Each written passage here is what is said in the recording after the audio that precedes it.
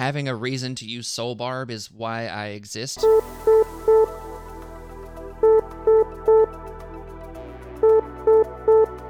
Incoming transmission.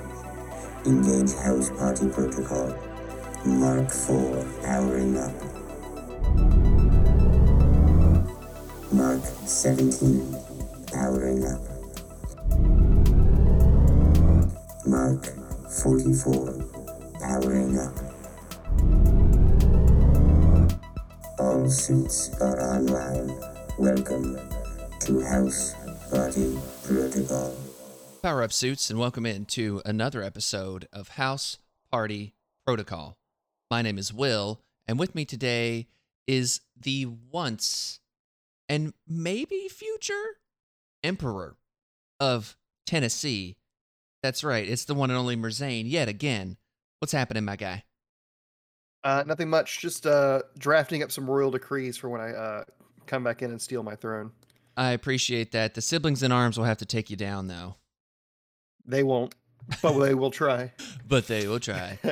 Yes, exactly. So, Merzane, I'm glad to have you back 2 weeks in a row now. And for the suits out there wondering, this is kind of like a hybrid between a House Party Protocol episode and a TTS Special Report episode, where this week we're going to be talking about Pyro since he was just revealed. And then also we're going to be kind of doing a little roster building for an event that I've got coming up and doing it in that style. And then I'm going to go ahead and say this right off the rip, the call to action, as they say in the biz. And that is, suits, send us your rosters. And if you have a matchup, if you're playing in the TTS season, send us your opponent's roster as well. And we will do what we do with TTS Special Reports going forward. We'll do that. We'll do some breakdowns and all that stuff and talk about matchups. If you have any special, unique tech or anything like that, make sure you leave that as a comment. But send it to me at HPP_Will on Discord. I'm in all the main Discords there. Or you can send that via email, housepartyprotocolpod@gmail.com. Or you can send me a message with that on Facebook as well to the House Party Protocol Facebook page there. So I want to go ahead and mention that right off the rip because I definitely want to do that because I think it's going to be a ton of fun. Heck yeah, I'm excited. I really want to. I love list building stuff, so getting some cool ideas from the community will be really good. I absolutely agree. But I'm really stoked to talk about Pyro today and then the roster thing today. Because, I mean, there's a lot going on in MCP right now, and we're getting into the holidays and everything, and it's an exciting time, I think. Oh yeah, I think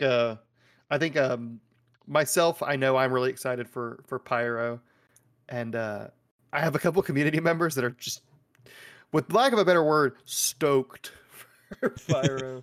Stoked for Pyro. Stoked for the Flame Boy. They're hot on Pyro. Yeah, he is definitely not hot garbage. No. He is he's a little too hot to handle. No? Yeah. No? A big spicy meatball. That's it. He's a spicy meatball. Man, speaking of the spicy meatballs, this is just a little bit of a tiny bit of a rabbit hole rant here. Like, I'm excited for the Mario movie. It looks like it'll be pretty and everything. But I don't know about Chris Pratt's voice as Mario. We only got like 2 lines. Exactly. And I couldn't tell if he was trying to sound stereotypically Italian or not. I'm excited to give him a chance, but Same. I am hyped for Jack Black as Bowser. He sounded so good. Oh, yes. I think that literally that's going to carry the movie. Is Jack Black's Bowser is going to steal the show. And yeah, I think he specifically said he wasn't going to do like an Italian thing, but it's just, I hope those 2 lines are fine, but I'm just like, come on, Chris. I like Chris Pratt as an actor, and anything he's done, I'm generally okay with actor wise. And so like, I'm hopeful, but it's like, man, I'm so used to hering, wah! It's a me. It's a me, Mario. Yes, exactly. And I think he'll do fine, right? Like, I think it's easy to be like, to meme on him because he's not the guy. I can't remember his name. Sorry, he's a good guy. Charles I literally knew Martinet. his name. I think it's Charles Martinet. Yeah, Charles Martinet. I think Yeah. that's right. That sounds right. If it's not right, then at least it wasn't my idea. Um, but like from what I can tell, Charles Martinet is okay with it, which is good. If he's like Right. getting kicked out, he's like cameoing, and from everything I've seen, he's pretty happy with it. So like they've respected the original actor, and that's cool. Chris Pratt's fine. He was great as Emmett in the Lego Movie. He is Star Lord. Let's be real. Oh yeah, He's as 100%. much as Star Lord as RDJ as Iron Man. So I think he'll do fine. And if he's not, we always have Charlie Day as Luigi to back up on. That's going to be fantastic. That's going to be great too. Yeah. And Keegan-Michael Key sounded so good as Toad. I forgot it was Keegan-Michael Key. Yeah. I had no idea. And yeah, dude, Charlie Day as Luigi is going to be so perfect. So perfect. But you know what else is perfect? At least, You. well, Oh. no, not even a little bit.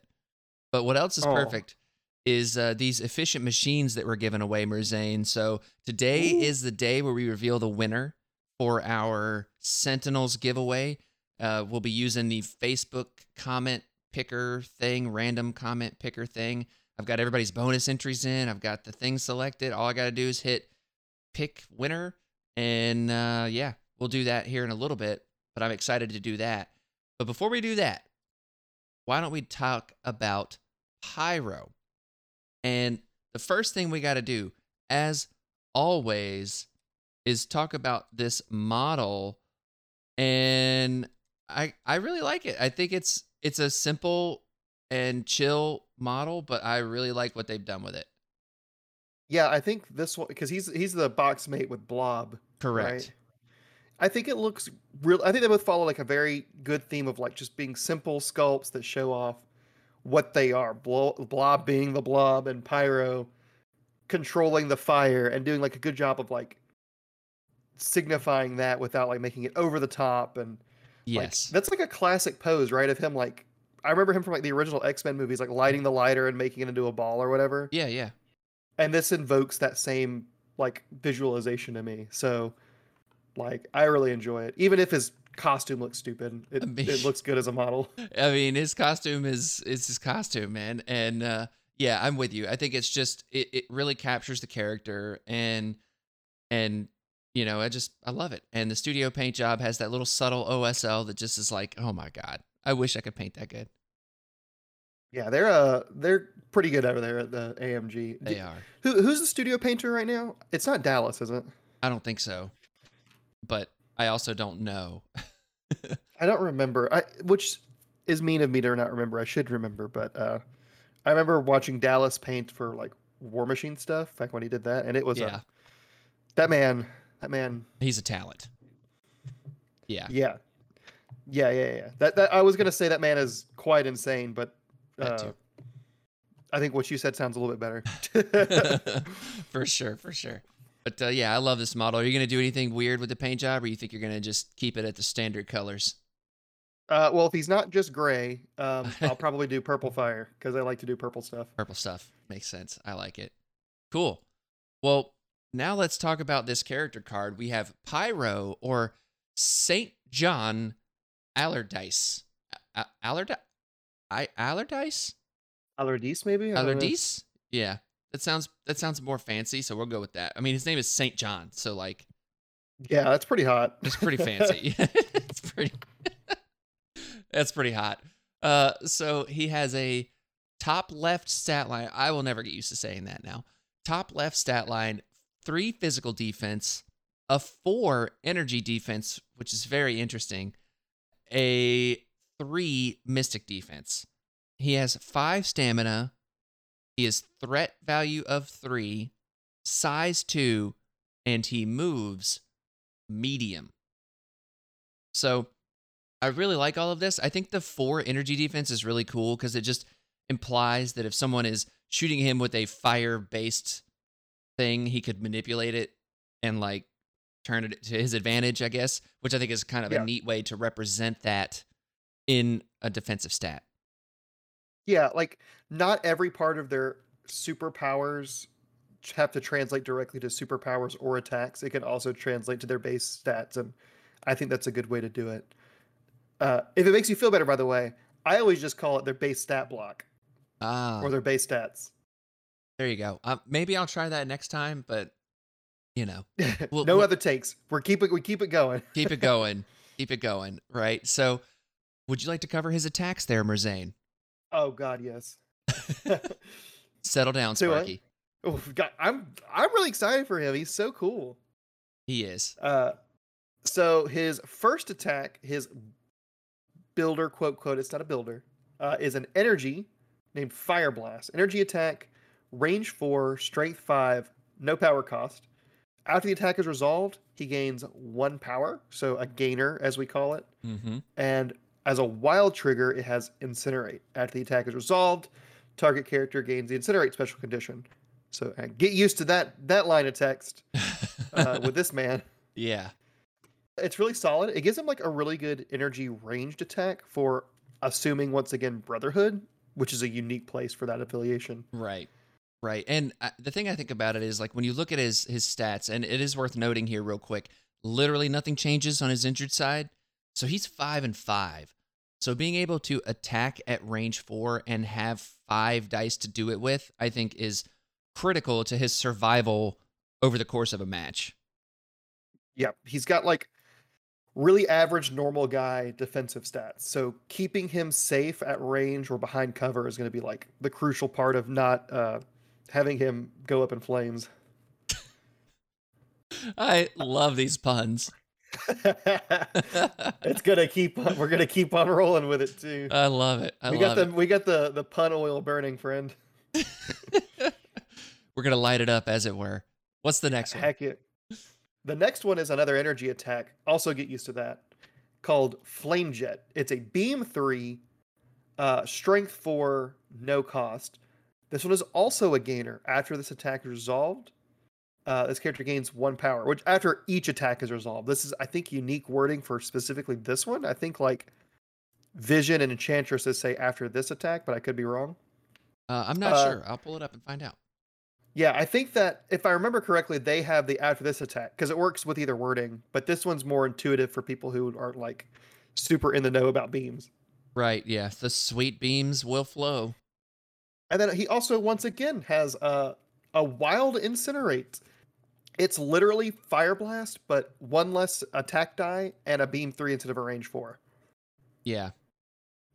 Yeah, I love it. And so it is the Vision specifically does say after this attack is resolved, but I definitely like the wording on this one better, is after Yes. each attack. Technically correct is the best kind of correct, yes, and that is what Vision is. But it's much more intuitive for people who don't know all the nuances of beams and stuff Mm-hmm. to read this and understand. Oh, okay. After if I get 3 people, that's 3 power. So it's just overall a positive thing. Bringing in new people. It doesn't Yeah. change the mechanics of the attack at all. It's just a clarification. Yeah, exactly. And this attack specifically, B3 4 dice. So I don't know about you. When I read this, I'm thinking like, okay, I don't want to use this very often unless I need to gen some power and I've got the sweet beam lined up, like in its normal natural state here, and we'll talk about why that's relevant in a minute.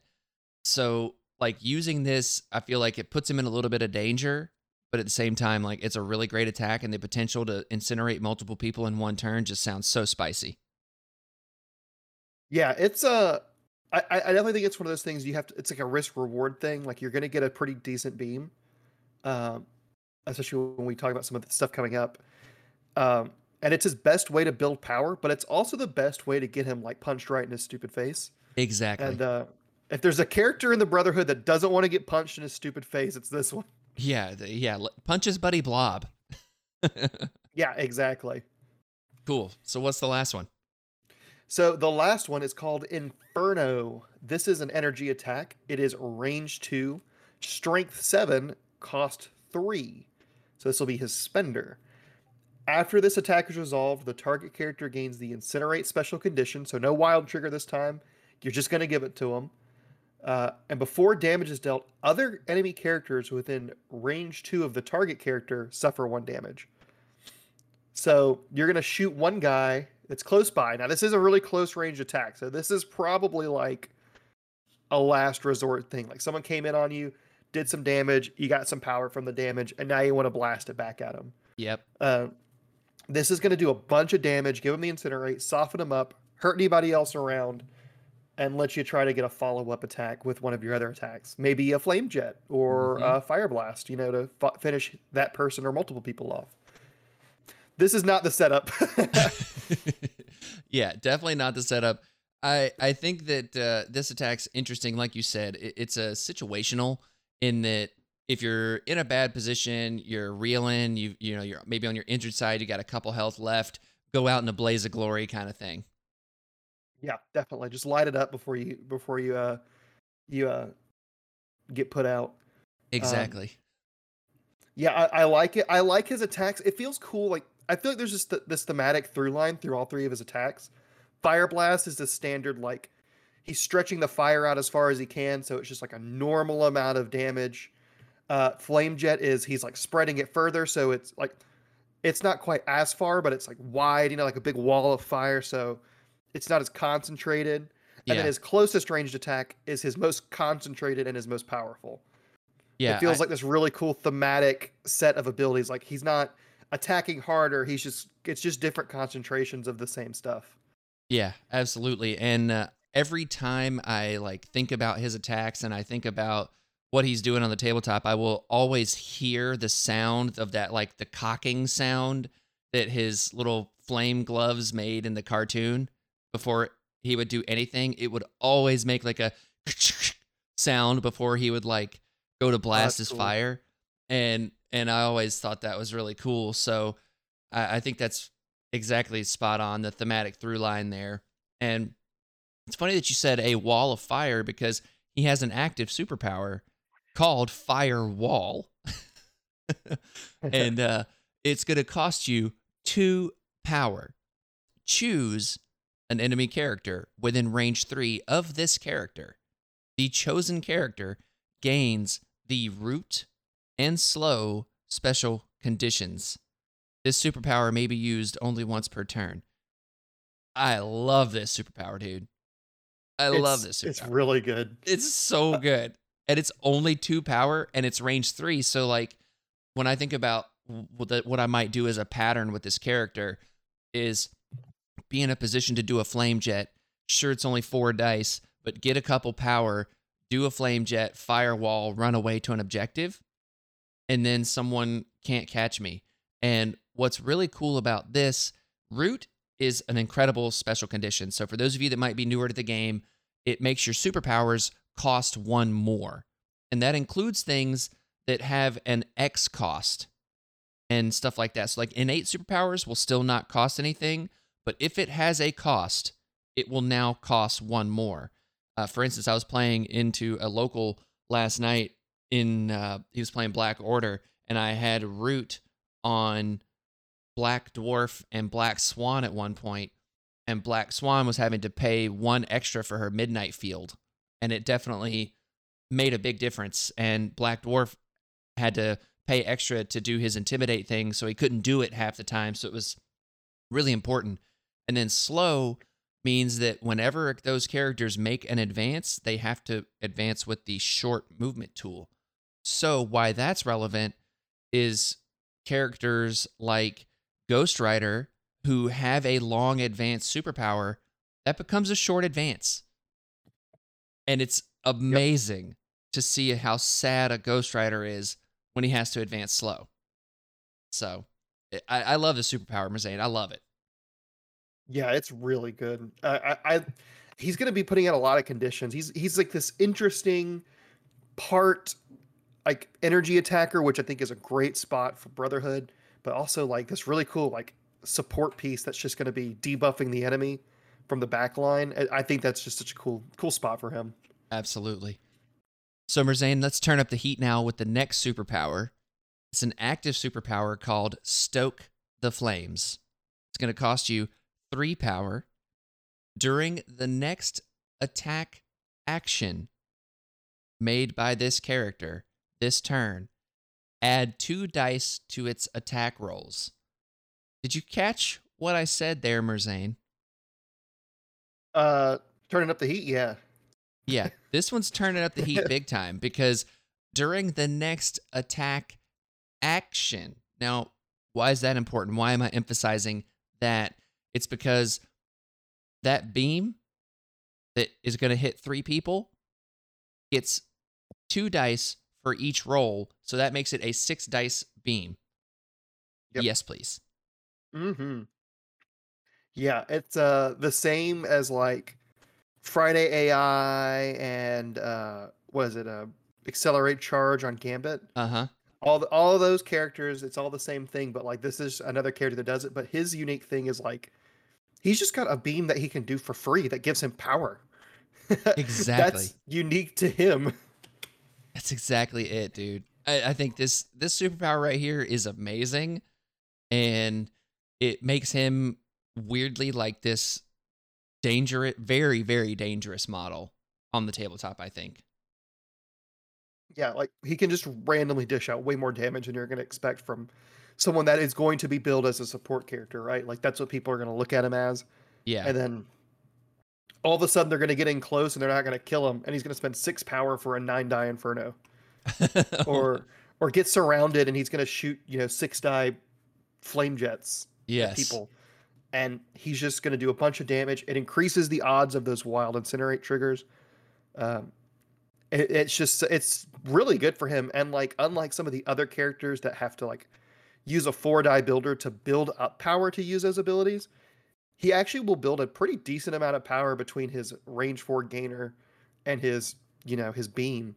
So he should have a little bit more power to do this kind of stuff that some of the other ones were used to. Mm-hmm. And that 3 cost isn't going to hurt him as bad because of it. Right. And you also got to think, like, if you're doing a flame jet and you're hitting 2 people with it, like, let's just assume you hit 2 and you stoke the flames, you're still going to get that power back after, like, the power phase and all that stuff. So, like, think about it in those terms. Like, you might not get exactly 3 power on whatever it is you choose to do, but you will get some of that power back for a future turn and stuff like that. And trying to think just that little bit ahead, I think is going to be really critical with Pyro to keeping him alive and maximizing his value. Yep. So the last superpower we have here is an innate superpower. So this is always active.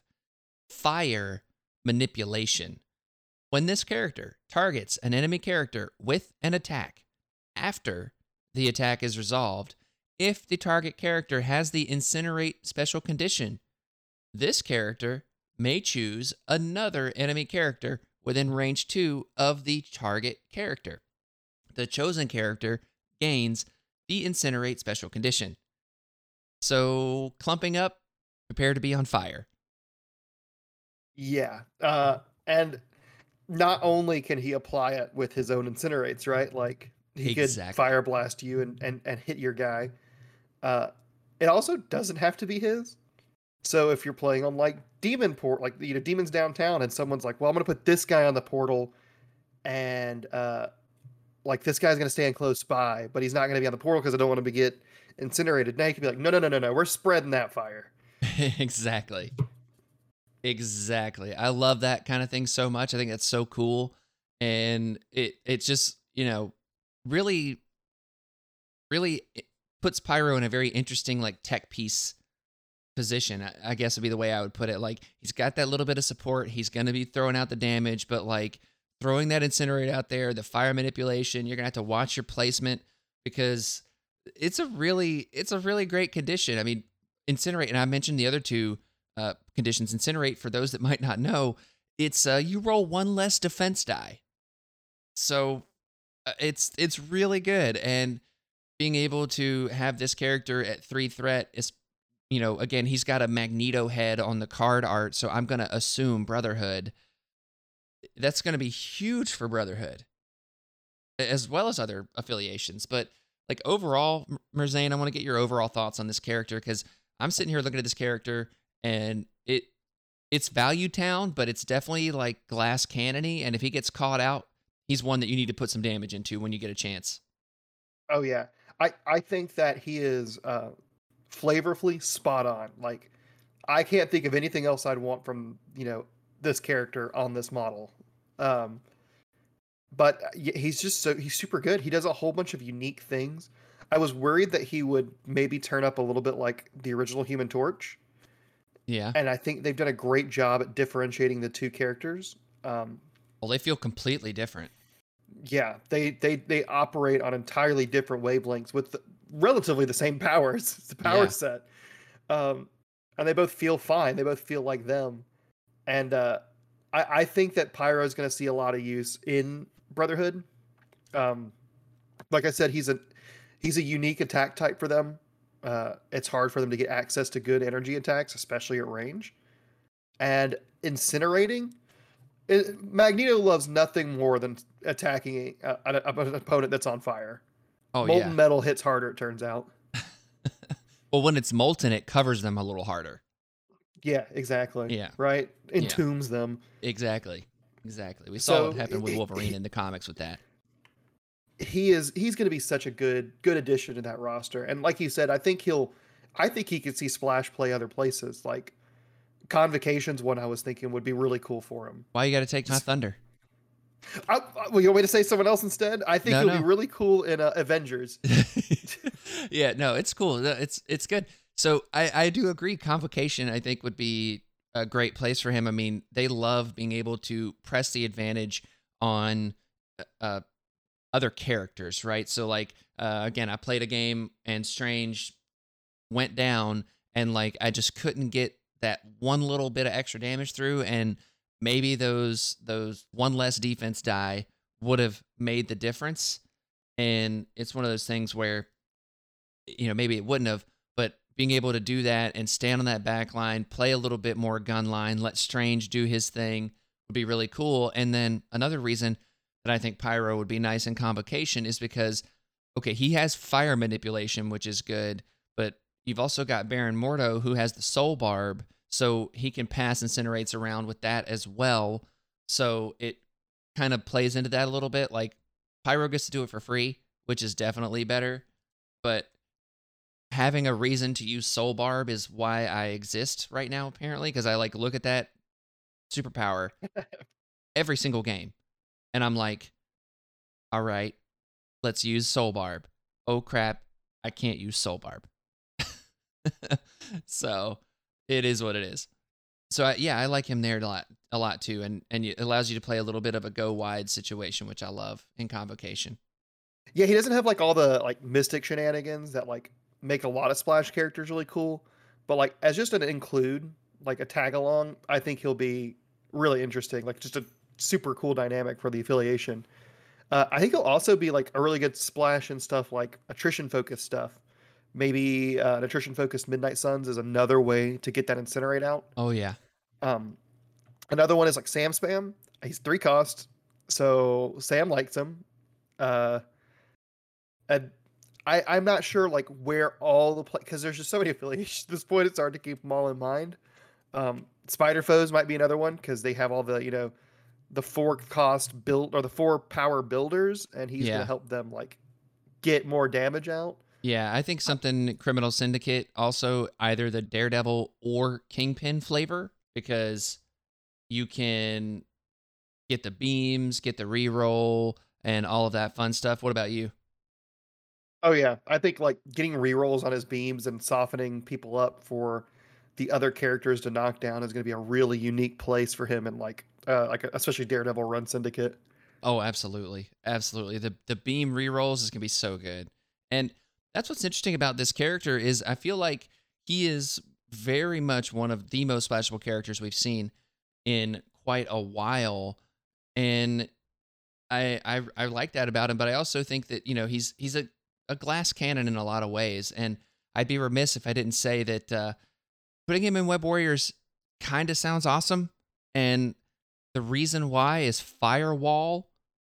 They would love to have people slowed before the all webbed up turn and then all webbed up, and then it's like, okay, well, hey, maybe Gwen's dueling somebody on the side, but Miles is the one that played all webbed up on another side, and they're already slowed over there, so Gwen gets the benefit of all webbed up without having to actually have the little area effect of it.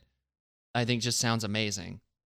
Yeah, and it's on an affordable body, on an affordable superpower. So it's not like this huge dip to do it. And he's Exactly. also like shoring up their weakness to like attrition anyway, right? Like Yep.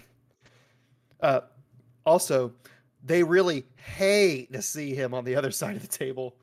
They Yeah. don't like anything he's bringing when he's an enemy. Oh my god, if Web Warriors see this dude on the other side of the table, they are not happy. Not No, happy. not at all. It's get him off the table fast as possible. Another Yeah, fun little we don't kill people, but we're killing that guy. yeah, that guy's super dead. Super dead. We're getting a flame resistant webbing added here, so we're just gonna web him up real good. Another fun little like weird thing that you might could try. So if you put Jim Hammond, Human Torch, original Human Torch, and Pyro in a shield list, and you give the initiative to Pyro to make him become shield affiliated, then you can play the New Age, and that is Jim Hammond may spend 3 power to play this card. Each enemy character within range 3 of Jim Hammond gains the Incinerate special condition, so it's like all webbed up, but with Incinerates. This round, for the entire round, when an allied shield character is attacking a character with the Incinerate special condition, if it is an energy attack, add 2 dice to the attack roll. So, you follow me here, Merzane? Yes, I am following you, and I'm terrified. Yeah, as someone who has got a local, Sean, that plays Shield currently, I'm glad Pyro's not out till December, because, oh my God. Like, I don't know about you, I feel like that is it takes a lot of resources, but man, if that happens, that would be insanity. Well, the real strat now is just to don't let him listen to the podcast, right? Yeah. And when he's like, I was looking at Pyro, and just be like, what about him? Exactly. What'd you hear? What's happened? Just gaslight him about it. Right. Yeah. There you go. And it's interesting to, kind of talking about all of this. Like, there's a lot of energy attacks in Shield currently. So that'd be gross. Yep. And it also means, like you said, with the all webbed up play, right? Like Jim can be on one side of the board and use the Incinerate thing, a New Age, and then Pyro can be on the other side applying Incinerate to get New Age procs on that side of the table too. So like he doesn't have to just be going into who Jim's on. Exactly. He could just be spreading. Exactly. And that's the way why I think it's like it just sounds awful, awesome, awfully awesome. One of the two. I'm not sure yet which one it is, but like, oh man, Hawkeye and Iron Man would just feed on that. Oh my gosh. Yep. All right, I'm spending way too much time on this because it's super crazy. But I kind of love it. Any other like I know everybody's also like, oh, Baron Strucker, Hydra. Sure, like he's a condition giver router, so there you go. I think my only issue with him is he's not immune to Incinerate. Well, that is comically accurate because in the comics he can manipulate the fire, but he doesn't generate the fire, and he's not like an on fire person like the Human Torch or something. So like he just has manipulation. So like sometimes he's said to have like a fire retardant suit, but like he can't actually. He's not immune to the fire himself. Like the fire still can burn him. I guess so. I feel like he can manipulate it off of him, right? Like he's just like, oh, you lit me on fire, and it just like comes off. But I guess maybe that can be represented by the shake. Yeah, he'd still burn him. Burninate him. Exactly. So, anyways, any other thoughts on Pyro? No, I think he's good. I like him a lot. I think he's the best, like lowest point, efficient way to add Incinerate to your roster, and I expect to see him frequently on the table now. Yeah, same indeed. And I'm excited for it. I think it's going to be a lot of fun. Definitely. Without further ado, let us go ahead and find out who the winner is for our Sentinels giveaway. Merzane, are you ready for this? I am so excited. I am stoked.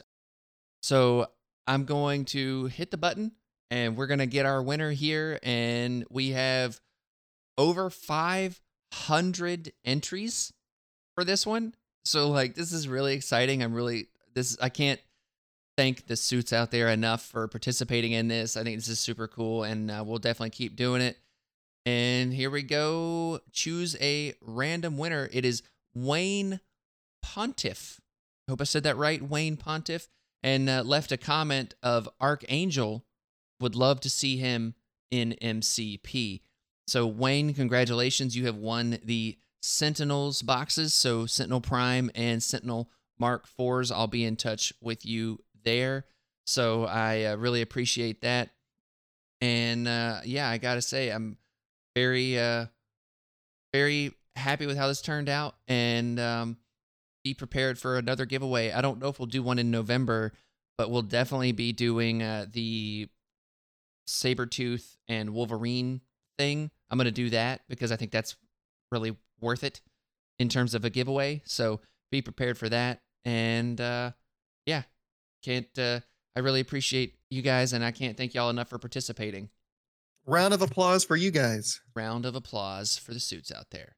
So now, Merzane, let us move on to our next topic where we're going to talk about building a Sentinels list here.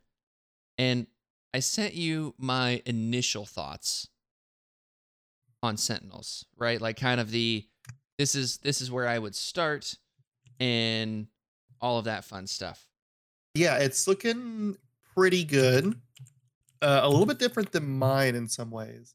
Yeah. So I do have a couple of caveats with this, right? So first things first, this is my I'm playing Sentinels, period, full stop list, right? Like this is the I'm taking Sentinels and I'm not going to play anything else except Sentinels. Now, I think competitively, when we're looking at Sentinels as a competitive faction and their splash ability and stuff like that, I think that they're better as dual affiliation in a lot of ways. I think that having a secondary affiliation that can kind of fill some of the gaps for them is somewhat important. And I've gotten a few games in with Sentinels to this point, and I've definitely noticed some things that I feel like are shortcomings, I guess you could say, around them as a competitive faction. But I feel like that there's more than enough play here to make them competitive, and a really good Sentinels player is going to be able to really turn up the heat, as you might say. We're still in the same episode, so it's acceptable. Okay, good. Yeah. So I guess I'll just go ahead and start it off and reading you what I've got here character-wise. So we've got the 2 Sentinel Mark IVs, Prime, and Cassandra Nova. And I know I said in Nate's video that I think Cassandra Nova is a D tier. I think she's like C- in Sentinels. So that's just the way I feel about it. And then we got for Cassandra Nova, let's be honest. Exactly. And then we've got Baron Mordo, Toad, Hood, Nick Fury and the Howling Commandos, Medusa, and Nick Fury Shield Guy. That's his official name. It's Shield Guy. Nick Fury Shield Guy. Bill Nye the Science Guy. Exactly. So the thought process with some of these characters, so obviously the Sentinels affiliated characters, that's a no-brainer. Baron Mordo is here to like, okay, I don't want to pay, or I don't have the power to pay to get my extra dice on my Plasma Blast, so Baron Mordo can give him an extra dice at the cost of a damage, which you don't necessarily want to be damaging, but at the same time, I feel like that's worth it sometimes. So there's that. And then Hood is here kind of in the inverse of, all right, well, we want to try to keep these guys alive. They're immune to bleed. So Black Arts, his healing costs him 3 power, and then he can heal someone up to 3 damage, and then they would gain the bleed special condition. But all the Sentinels the actual Sentinels are immune to bleed. So I feel like that's really strong there. And I think the interesting one, and the one that most people are asking about, is Nick Fury and why he's here with his shield grunts. And the reason that I put him in here is because I feel like that the Sentinels extract game is overall a little weak. So if I end up pulling a bad extract, I wouldn't have this extract, but let's say I end up playing into Cube Fragments or Spider Infected or something like that, and we get 17 threat, putting in Nick Fury, because your core is Prime Sentinels, that's 13. So putting in Nick Fury, having those grunts, being able to at least have some extract play, I think is going to be very valuable. Yeah. So those are the kind of the big hitters. Toad, obviously, play him at 15 threat, gives you an extract play there. Nick Fury and the Howling Commandos, their siblings in arms, Royal Decree-esque stuff, I think is really strong, with the Sentinels specifically being able to use them as a jumping off point to get the Sentinels further up the board. And then same thing with Medusa. Like if the extract works out good and the secure works out good, Nick Fury becomes Medusa and she's got the Royal Decree and she's just straight good. So that's the idea with the characters. So how do you feel about that, Merzane, and where do you feel like that I'm missing something with these characters? I think it all looks good. I think like in my few testing games with the I'm about to say with the Medusa because that's the character I was looking at with the Sentinels. I feel like I have yearned for a second 2 threat. Mm-hmm. I have leaned for the same reason you brought Hood. I brought Wong. He's a character you don't mind sitting in the back and just keeping him topped off. Yeah. But also, I did a really interesting play where I was playing as my friend he's using X-Men. And he left his storm a little too far forward. So Wong was able to meditate and give my Sentinel Prime an extra power and then move to a point. And then the Sentinel Prime was able to move forward and yank her forward for the rest of the Sentinels to beat up on. Yeah. And that potentially swung the game. So I also just realized like, oh, Wong can just let me get their restraint cables online a little early or get another extra power to the Prime for more rerolls later because he really likes spending his power on rerolls and big blasts. Oh my gosh, he does.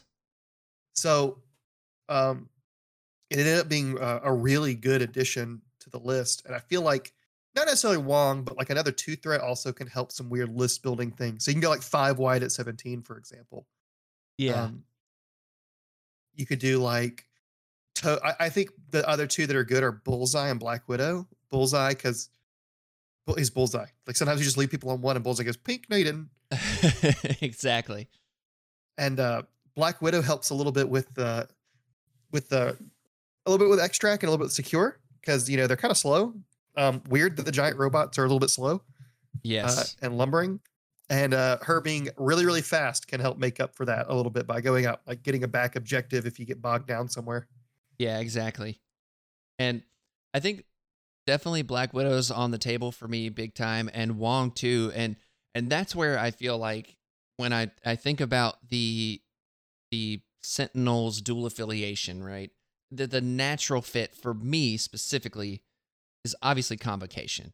And building a Sentinels combo list means that I can have that Wong, I can have my 4 Sentinels characters, and then I can, bring the rest in as Convocation characters, and then like a Splash Fury or a Splash Medusa, something like that, and feel like I'm covering all the bases in that way. And so like that might ultimately be what I end up doing for this event that I'm going to. Speaking of Warfare Weekend, coming up in about 2 weeks, the beginning of November. So if you're going to that, I'll be there with a whole contingent of the Memphis crew, apparently. So it's going to be a good time. So make sure to hit us up if we're up there. And anyways, I that's why I think that they're better as a duel with them. But if I'm just playing mono Sentinels, I definitely like your idea of the extra 2 threat, because when we look at the secure crisis, the way I look at Sentinels and what I've kind of found with them is trying to force the fight and just overwhelm your opponent with the sheer number of dice you can roll in just, I feel like, is the play right now. Like playing the control game and keeping them off of points, obviously, but being able to just roll a boatload of dice as much as possible, and then having Prime be like, oh, you kind of rolled below average here. Well, let's at least try to make that a little bit more average of a roll, I think could be really, is a really strong thing. So setting up your crises is really good. And then playing high threat crises overall, also very good. So the crises I went with are Terrigen Clouds because they're immune to poison and it's 20 threat. Intrusions because it's 19 and it's slow scoring. So I feel like that the Sentinels really like that one. And then if they have to use the teleport, they can. Don't do it. It's not a good idea. But, you know. And then Gamma Wave, I felt like was one where as long as you're able to kind of play not into Kingpin Criminal Syndicate, you'll be all right on this one. I think, because you'll play a little lower. Like you'll have your 2 Mark IVs plus your Prime and then like a Toad or something in there. And like, okay, cool. Well, we're going to slow this down a little bit. Toad's going to do his extract thing. And I'm going to do everything I can to keep you off that middle one and delete you when you come up to it, kind of thing. That's my thought there. I definitely think there's other secures that might be interesting for them, but I thought that one was kind of fun. And I feel like things like Infinity Formula, Mutant Madman, the gosh darn Spider Portals, all of that stuff is just too spread out for the Sentinels to really flourish on. Yeah. So that's why I felt like something like this. And I did not want to do demons because I was like, I don't feel like getting incinerated. That's pretty much it.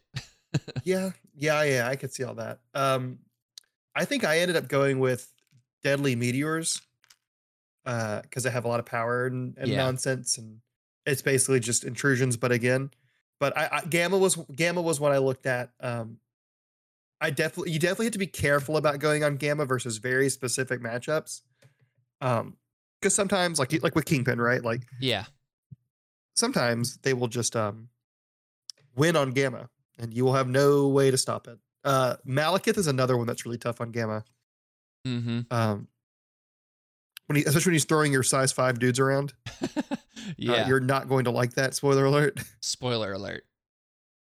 But I think they've got some game versus a lot of the field. They're really hard to take off the points. Yeah. And they can just restraint cable you through them and off the point. And that's it. It's one of those things where, like, I realize there's bad matchups with Gamma, but I feel like, okay, do I, like, and you mentioned Deadly Meteors. Deadly Meteors is a good one, but I feel like you have to overcommit to 2 out of the 3. And it kind of shoehorns you in on one strategy, I guess you could say, where like you're not going to have that opportunity to like run over and grab that other one that your opponent just leaves as easily as you would on other things, is the way I kind of think about it. Yeah, that's definitely a potential. They're kind of, I can't decide if I want to play them more spread or if I want to play them as a death ball, because, you know, hanging out around Sentinel Prime means they get rerolls, but also means you don't influence a lot of the board. Right. Well, so what's interesting is I played them last night on Infinity Formula and Research Station. Like, me and my buddy were kind of doing some dojo stuff. Shout out to Stamps. And I was like, hey, I want to see what happens when I play a more spread out scenario and kind of go from there. He was playing Hydra and I was playing Sentinels. And we spread it out, and I had the early big time lead where I was able to one-shot his Red Skull after he moved up to the board to mess with Sentinel Prime. Like, I put Sentinel Prime in the middle of the board, and then the 2 other Sentinels on the outside, and then Hood kind of between one of the outside Sentinels and Prime. Everybody was in range 4 of each other for the rerolls. And one of the things I noticed is with the tactics card, which we'll talk about in a few minutes, online and operational, it's range 3. You have to be within range 3 of Sentinel Prime to use online and operational, not range 4. Mm-hmm. It's a very Yeah. important distinction. So, anyways, the having them spread out like that meant that I had to like choose my battle, so to speak. And Stamps ended up having kind of 3 characters on one corridor. He had Zola and Strucker and Hydra Bob on one side of the board, and then he had Zemo, the Hydra goons, and Red Skull kind of in the middle to and off to the other side. And so one of my Sentinel Mark IVs ended up being KO'd pretty early, and then Prime got dazed after I KO'd his Red Skull. And I mean KO'd his Red Skull turn 3. So that was pretty awesome. But it was just a really interesting thing, and it told me that playing them spread out and having that board influence is definitely possible, but I feel like they want to be closer together so that if one of them does have a bad defense roll, you can get online and operational off, or something like Efficient Machines if you're playing Cassandra Nova, stuff like that. I think that like definitely the hardest part about playing them is going to be playing spread out scenarios, right? Like you said, all of your stuff kind of keeps you grouped up. It's like you mentioned earlier with the death ball scenario, and so far in the games I've played, that's where I've had the most success, is like keeping them somewhat close quarters to one another and maintaining your positioning in such a way that you can maximize their snowball potential. So like, and by that I mean you've got two characters that can add 3 dice to their 4 dice attack, so making it a 7 dice attack, right? And then you've got Prime, who can make his 5 dice attack an 8 dice attack. So spending the power, like they love to spend the power on all of these things, right? Like they don't have a lot of other ways to spend power, and being able to do the Plasma Blast with the extra stuff and target the lower defense if between energy and physical of someone is really strong, gain that power back. It's really nice. And like you said, with being able to restraint cable someone in so that the other 2 can pile on, I feel like is the way to kind of get that. And the one thing that I think I've figured out with Sentinels so far is that you're going to be down in points. It's going to happen. You're either going to be down or parity of points.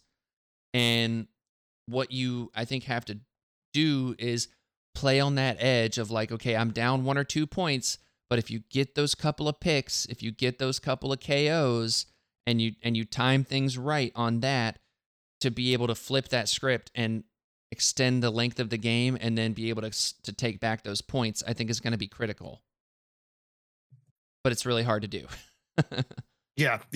Like, turns out sometimes not having a lot of like character influence, like a character presence, can sometimes make you go behind on points a little bit, especially with extracts and stuff. Exactly. And using your restraint cables to say, okay, I'm going to get my 2 attacks and then I'm going to deny a character that's already activated a point is really strong. And that's another thing there is you want to attack twice with Sentinels, but under no circumstances are you required to. And you do still have to think about points. So positioning and being able to like, okay, I'm not going to be able to roll my big attack here, but I'm going to set up for next turn and be in a better position where and if you're playing a tall Sentinels list, like when I play Sentinels, Merzane, it is Prime, Mark IV, starting point, period. Like that is where I'm starting when I play Sentinels, because who doesn't want 3 giant robots on the board? Seriously. So there's that. Exactly. Yeah. It is literally the tallest list imaginable. Exactly. So if you're playing that and you're going to be tall, you're likely have priority regularly.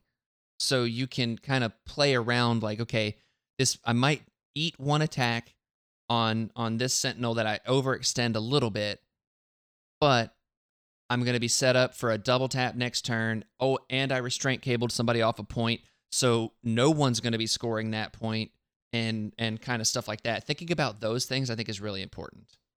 Mm-hmm. Yeah, knowing when to like use their control elements and when to like go for the throat. I think is like the key to them. 100%. So, Berzane, let's talk about Extract Crisis to kind of finish off the Crisis talk. And I've added in Alien Ship because it's 20 threat and it is one of the slowest scoring in the game because you have to roll a crit on 2 dice to get it. So it's 20 threat and that crit roll.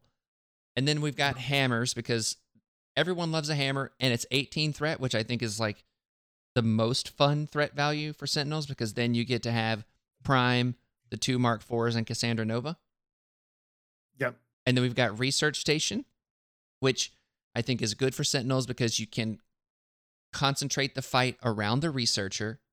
And if you win the researcher, or at least deny your opponent the researcher via restraint cables or having enough, having a big model standing there and then restraint cabling off another model, then you can kind of play differently with the other secures as well. And so I like that. And I also really, really like the 16 threat cost because it's an awkward number for a lot of lists, but it's really good for Sentinels because then you can throw in one of those myriad of 3 threats I mentioned and have a lot of fun with them. Yeah, and you can cater it to whatever the secure is. If it's more central, you can bring like Hood for better fighting because it's all like and better healing. And then like if you need more maneuverability, you can bring Nick Fury and the Commandos to move around a lot more. Exactly. That's exactly. Yeah, I like that. I like that lineup. Shadow Marvel, my co-host from the Gamers Guild. Haha. I got that plug. You can't stop me now. Me and him have been talking a little bit about lists, and he's been talking a lot with Kenny. We're kind of watching and observing, and we kind of aren't like big on hammers right now. Hammers is my favorite scenario, my favorite crisis, but like it's a little hard for them because it spreads them. Yeah. So like it's hard for them to get to. It makes their cards cost more, which they're not like huge fans of. So we've been kind of defaulting to like Montesi as like that third slot, but I think you can do Fear Grips, especially with the right list. I think your list looks pretty well equipped for hammers. Right. And the nice thing is, I mean, with Sentinels, you're going to get 2 of them if you have priority. And if you don't have priority, you're still likely to get 2 because the way I feel about it is you have the two on the edge, or you could have Prime and another one on an edge. And then whichever one's in the middle, I mean, you're already contesting it from deployment. So that's easy pickup, right? Same thing with Montesi, sure. But like, you're already contesting those right off the deployment. And then whichever one your opponent goes after, if you don't have priority, or if they have shield, like if they're playing shield, great. Because then you can restraint cables in whichever one you want that goes for the middle extract, and then cool, it's yours now because you've deleted a model. You know what I mean?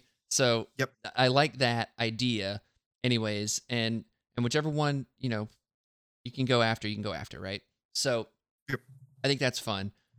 But the other consideration I had here was scrolls, because again, I'm thinking slow the game down, right? Like I'm thinking like let the attrition take over as we slow things down. And so far, I think that's kind of more neutral, and it's all about just overwhelming with the amount of dice versus being able to, like, I think other squads want to slow the game down too, but they just do things differently, right? So so I think scrolls was a consideration for me, but Montesi is one that I've played a lot of recently in my convocation, and I feel like with Sentinels, the sweet beam territory just scares the shit out of me. I got hit by a fat gambit beam last time I played, and it ruined my day. Yeah, as it can do. But it's definitely one that I like. But I just really like the 18 threat value as an option. So that's why I'm keeping hammers in. One weird thing about alien ships too, like, you don't have like a Black Cat or a Dr. Voodoo to help you really do extract shenanigans in case it gets away from you. And that may be like the one like true weakness on that crisis. Yeah. Is if an opponent gets it on like comes and steals with a Black Cat, you just might not have very many good ways to go hunt her down. Yeah. Um, so Well, I'd be like that's my only issue with that one. In my roster, I have Doctor Voodoo, yeah. literally just so if they try it, I'm gonna get it back. But Yeah. um, I think with like you got Cassandra and Directive One, so you Yeah. can just like make them lose stealth, walk forward, and then mind control them back into range, and then start Mm-hmm. beating the crap out of them. Yeah, and that's kind of the thought. Like, it's with her there at 18, and that's again, like that's why we're having this discussion, is because I do feel like that is a shortcoming, and I feel like maybe somebody needs to change and be a voodoo or something like that. But again, like I've said this how many times at this point already, Merzane? I think that the Sentinels are built to be dual affiliated, and Yes. I think it's with Convocation, and I'll run through my Convocation kind of ideas here in a second, but I want to finish off our tactics cards discussion here. So we've got online and operational, which is way harder to pull off than I thought it would be because of the range 3 restriction, but also Sentinel Prime having 8 power. You think, oh, he's got a 5 dice energy builder, but he spends 3 to add dice, and then if you flub the roll, if you have any other power, you probably want to add rerolls into that.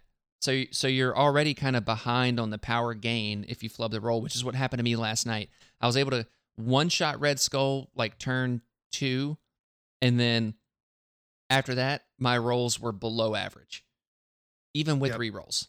So like it's how it's going to be sometimes, and you just kind of have to deal with that. But it's over time, and with the volume, it should add up fine. However, making sure Prime has 8 power was way harder than it should have been. I got it really easily in my last game. Like I was having trouble keeping power on him, but I activated him so he got a little bit of power and then got the 2 from ending the activation. Then he got dazed, and this was all through rerolls and stuff. So I was Yeah. kind of netting power. I was trying not to spend it all, but I was also trying to keep him alive. Yeah. And then when I flipped him over, he gains a power for the round, and then I rolled 5 dice and got like 4 power or something, Mm-hmm. and that was enough to online and operational the Sentinel that had gone down with him. Nice. And so then I got a full. I was able to fully heal one, Nice. and Nice.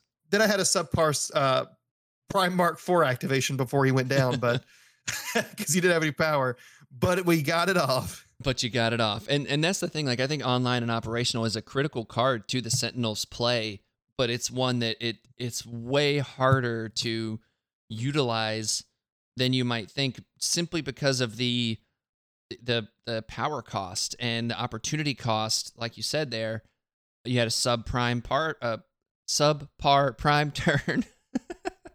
And Yep. and there you go. And that's why, because you had to spend all that power. So it's a good card, but it's one that definitely have to set up. And then we've got Directive 1, which is basically marked for death, but for Sentinels. And it's really nice. Play it in the power phase. No stealth. They can't reroll or modify defense dice, and then you don't need line of sight, which I love. Then we've got Efficient Machines, which is the Cassandra Nova specific one. She can spend 3 power during the power phase. And then allied sentinels that are within range 3 of her can treat blocks as wilds, which is Wild and out over very here. good. It's very good. They'd be wilding out over here. It's wild. Yeah. Then we've got Hood's Gang, which reroll for an entire round if they are contesting an objective, the enemy contesting an objective, that is. But it has to be during Hood's activation that you play this, which is frustrating. And then we've got Smash, which I love Smash with the Sentinels. Being able to smash a size 4 or 3 piece of terrain for 2 power and get those extra dice on your builder instead of having to pay for it the other way is amazing.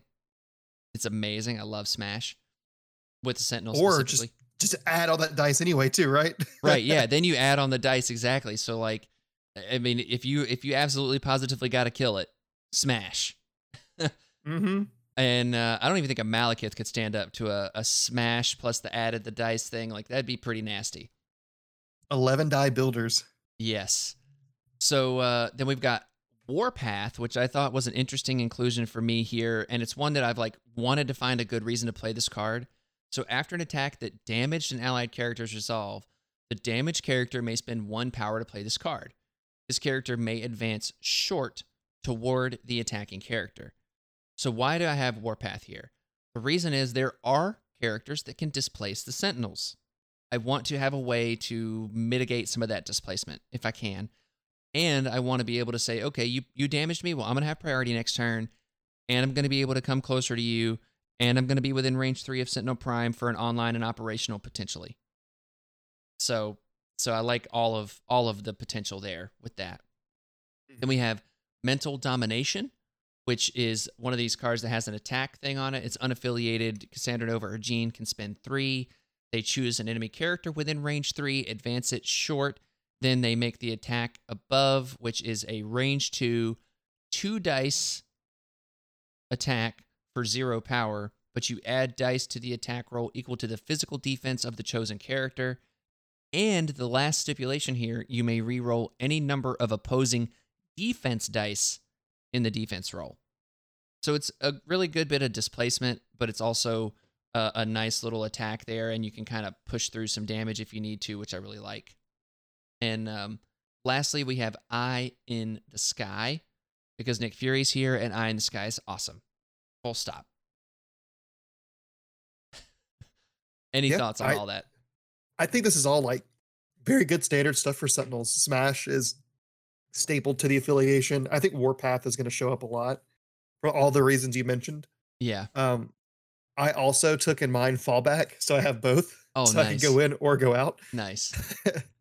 But yeah, I have no issues with any of your. The only weird card might be Mental Domination, just because then you're taking like 2 cards for Nova, and that might be awkward sometimes. That's exactly what I thought too. But I don't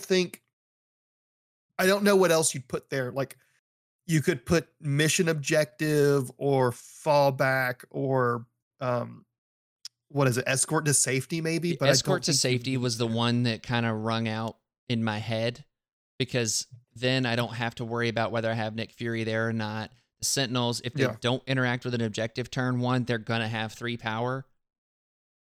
So you should easily be able to get that Escort to Safety off, which I really like. I think that's a good choice for them. I think you'll see it a lot. But I think if you're trying to leverage Nova, I think having the ability to swap for either one is good. Yeah. I don't think you run both in your 5, but I think you run one. Yeah. Another one I thought was Grievous Wounds. I would like that card if it didn't have to damage. Yeah. That's the only reason I think it doesn't see play. Yeah. Here's another one that I think is somewhat interesting, given, like, I think that the amount of dice that the Sentinels will roll will not make this relevant. But something like Kick them when they're down, spend 2 power, choose an enemy character when targeting the chosen character with an attack this round. You may reroll 1 attack die for each special condition the chosen character has. Like if you suppression protocol somebody and it doesn't go well, but I think that's more cute than good. I'm just sitting here talking about it. It's more cute than good. Yeah, I think suppression protocols is like, you're not going to use it as much as you use your beam. Yeah. Your Plasma Blast. The other one, and this is where I think I would take Mental Domination out, is Recalibration Matrix. And it was really, really hit me last night when I rolled, I think it was an 8 dice builder, and I literally rolled no successes. It was shields and blanks, and I think maybe a skull, but I think it was mostly shields and blanks across the board on one of my attacks. And I was like, man, right now I need Recalibration Matrix. And the Sentinels generally have the power to use it too. So yep. I think that I take Mental Domination out and put Recal in. I'm going to do that. I'm going to make that change right now.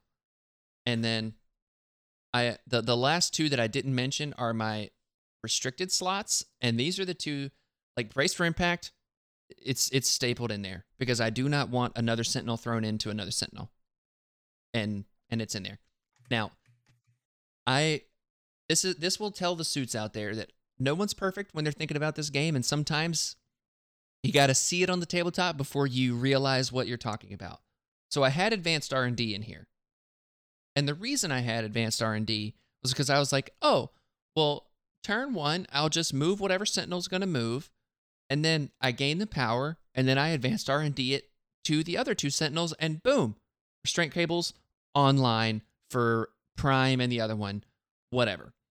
Well, then it dawned on me last night while playing, I was doing that, and I'm like, oh crap, this power matrix says at the end of their activation, when they end their activation. And you know what advanced R&D says now, currently, that I hate? It's during its activation. Instead of just choose a character. It used to be just choose a character to do the thing. Now it's during its activation, a character can spend the power. So when they end their activation, there's no power to do the thing. So advanced R&D is coming out. Because I don't have like a good reason to have it here other than like, oh, I need 1 more power on Prime to get the online and operational or something like that. But I don't feel like that's enough of a reason to keep this card. Yeah.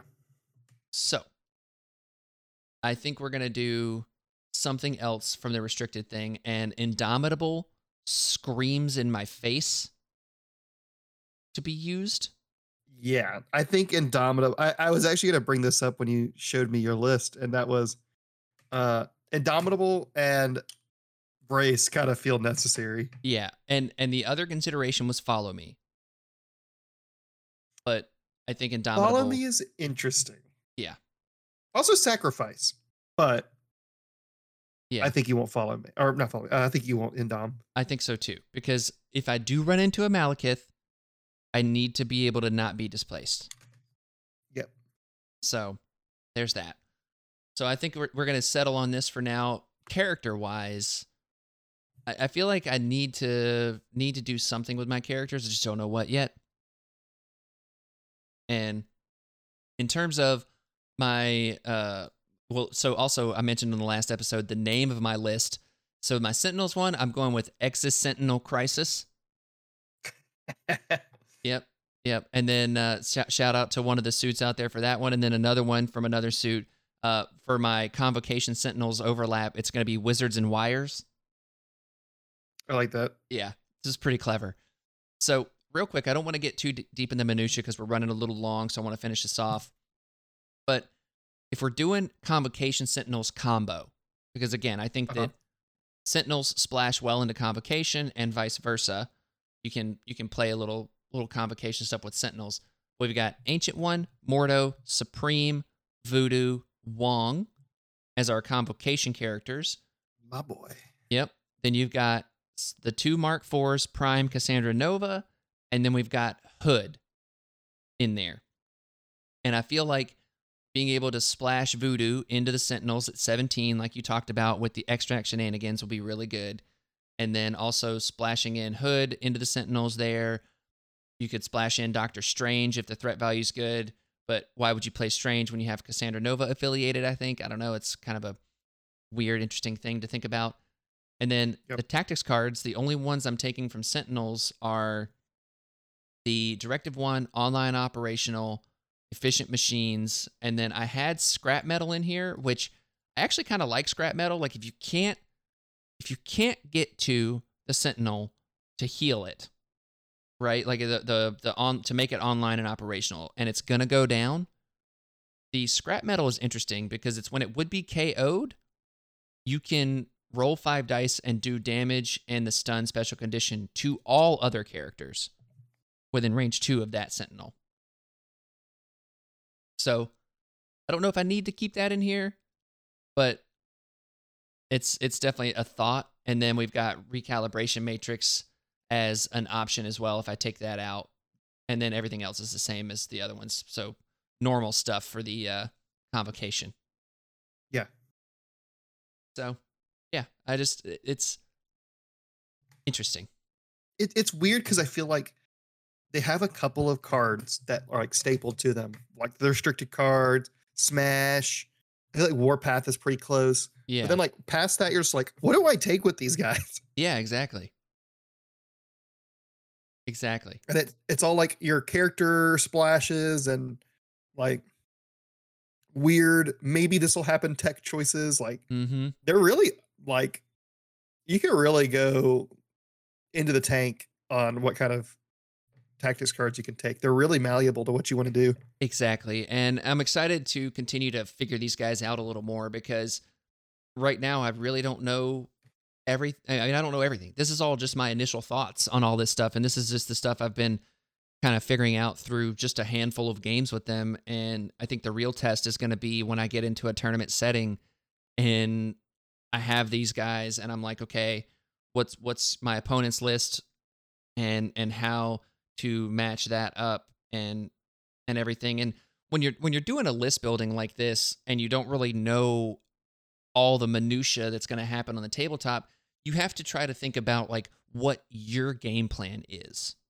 right? Like you have to say, okay, here's what I want to do, and my opponent's going to try to mess with that. So how am I going to mitigate their shenanigans with what I'm bringing? And it's like you don't know what shenanigans you're going to go up against, but you have to feel like that your play or your plan, if you will, is strong enough that it can kind of, not swing and miss on every curveball that your opponent throws. Right. And I feel like that I'm at least somewhat okay there. And it's just, we're in dicey territory here. You know what I mean? Like where it's like, if the dice fall, I feel really good. If they're average, I feel pretty good.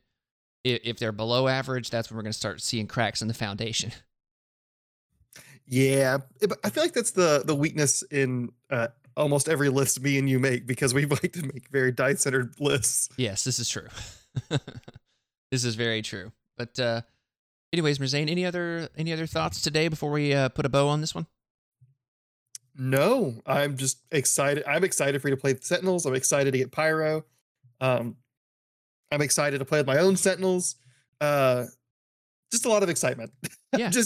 I'm just ready. Super ready. I'm with you. I'm very much excited, and it's going to be a good holiday season, and I'm really happy to be able to go on this journey with you, Merzane, and all the other suits out there. And I got to say, I really appreciate all of you out there listening and giving us your time. I hope it's been entertaining and enjoyable, and that you got something out of this. If there's any kind of secret tech that you want to let me know about the Sentinels that you've been finding in your playthroughs, feel free to hit me up. You can send me messages at housepartyprotocolpod@gmail.com or via Facebook. That's a great way to get a hold of me, or on Discord. I'm at HPP_Will on pretty much all the main Marvel Discords, so you can find me there. Send me messages, hit me up. And then, I also want to go ahead and say just thank you.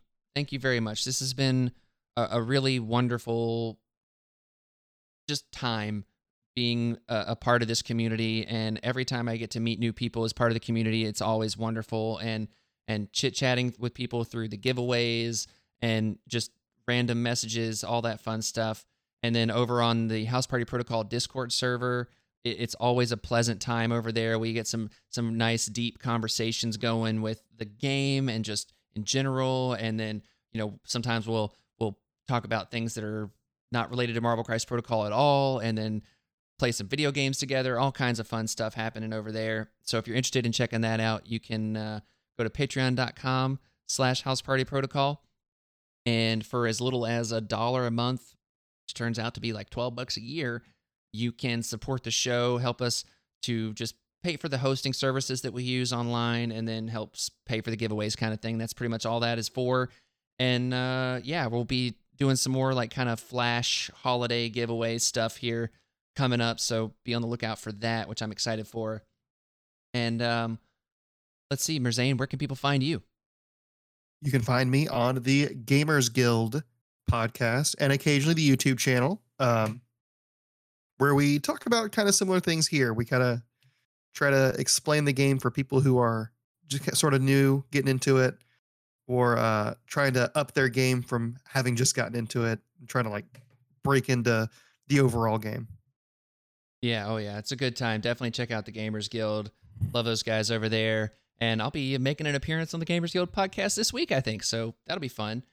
And also, the last thing I want to mention to you guys is if you haven't already, make sure to check out Battle Kiwi. They have this thing called a Battle Box, and it's really awesome.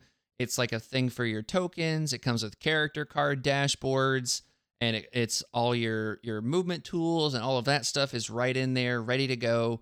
And if you want, I do have a little video review I can put on the YouTube channel of it. If you guys are interested in checking that out, I can put that up. Just let me know if that's something that you guys want, and I'll do that. And but it's a really great little thing, and I really love it. And the cool thing is it's made from MDF, but it's nice and smooth. No, like if they sanded it, it's perfect. Like it's really great, and there's no assembly required. You get it, it is assembled. So if you are interested in checking that out, go to the Battle Kiwi website. There will be a link in the description, and then put in the code PARTYKIWI, all one word, PARTYKIWI, to get 10% off your order. It's a one-time use thing, though. So if you've already made an order from Battle Kiwi and you use that code once already, you won't get to get that extra 10% off again. But either way, still something cool that they did for the House Party Protocol listeners out there. So that's pretty cool for them. And yeah, I think that about wraps it up. And listen, if you're out there, and just know that you're awesome and listening to this, and it's greatly appreciated, and you're a legend, and keep it real. And with that, party on, Merzane. Party on, Will. And power down, Suits.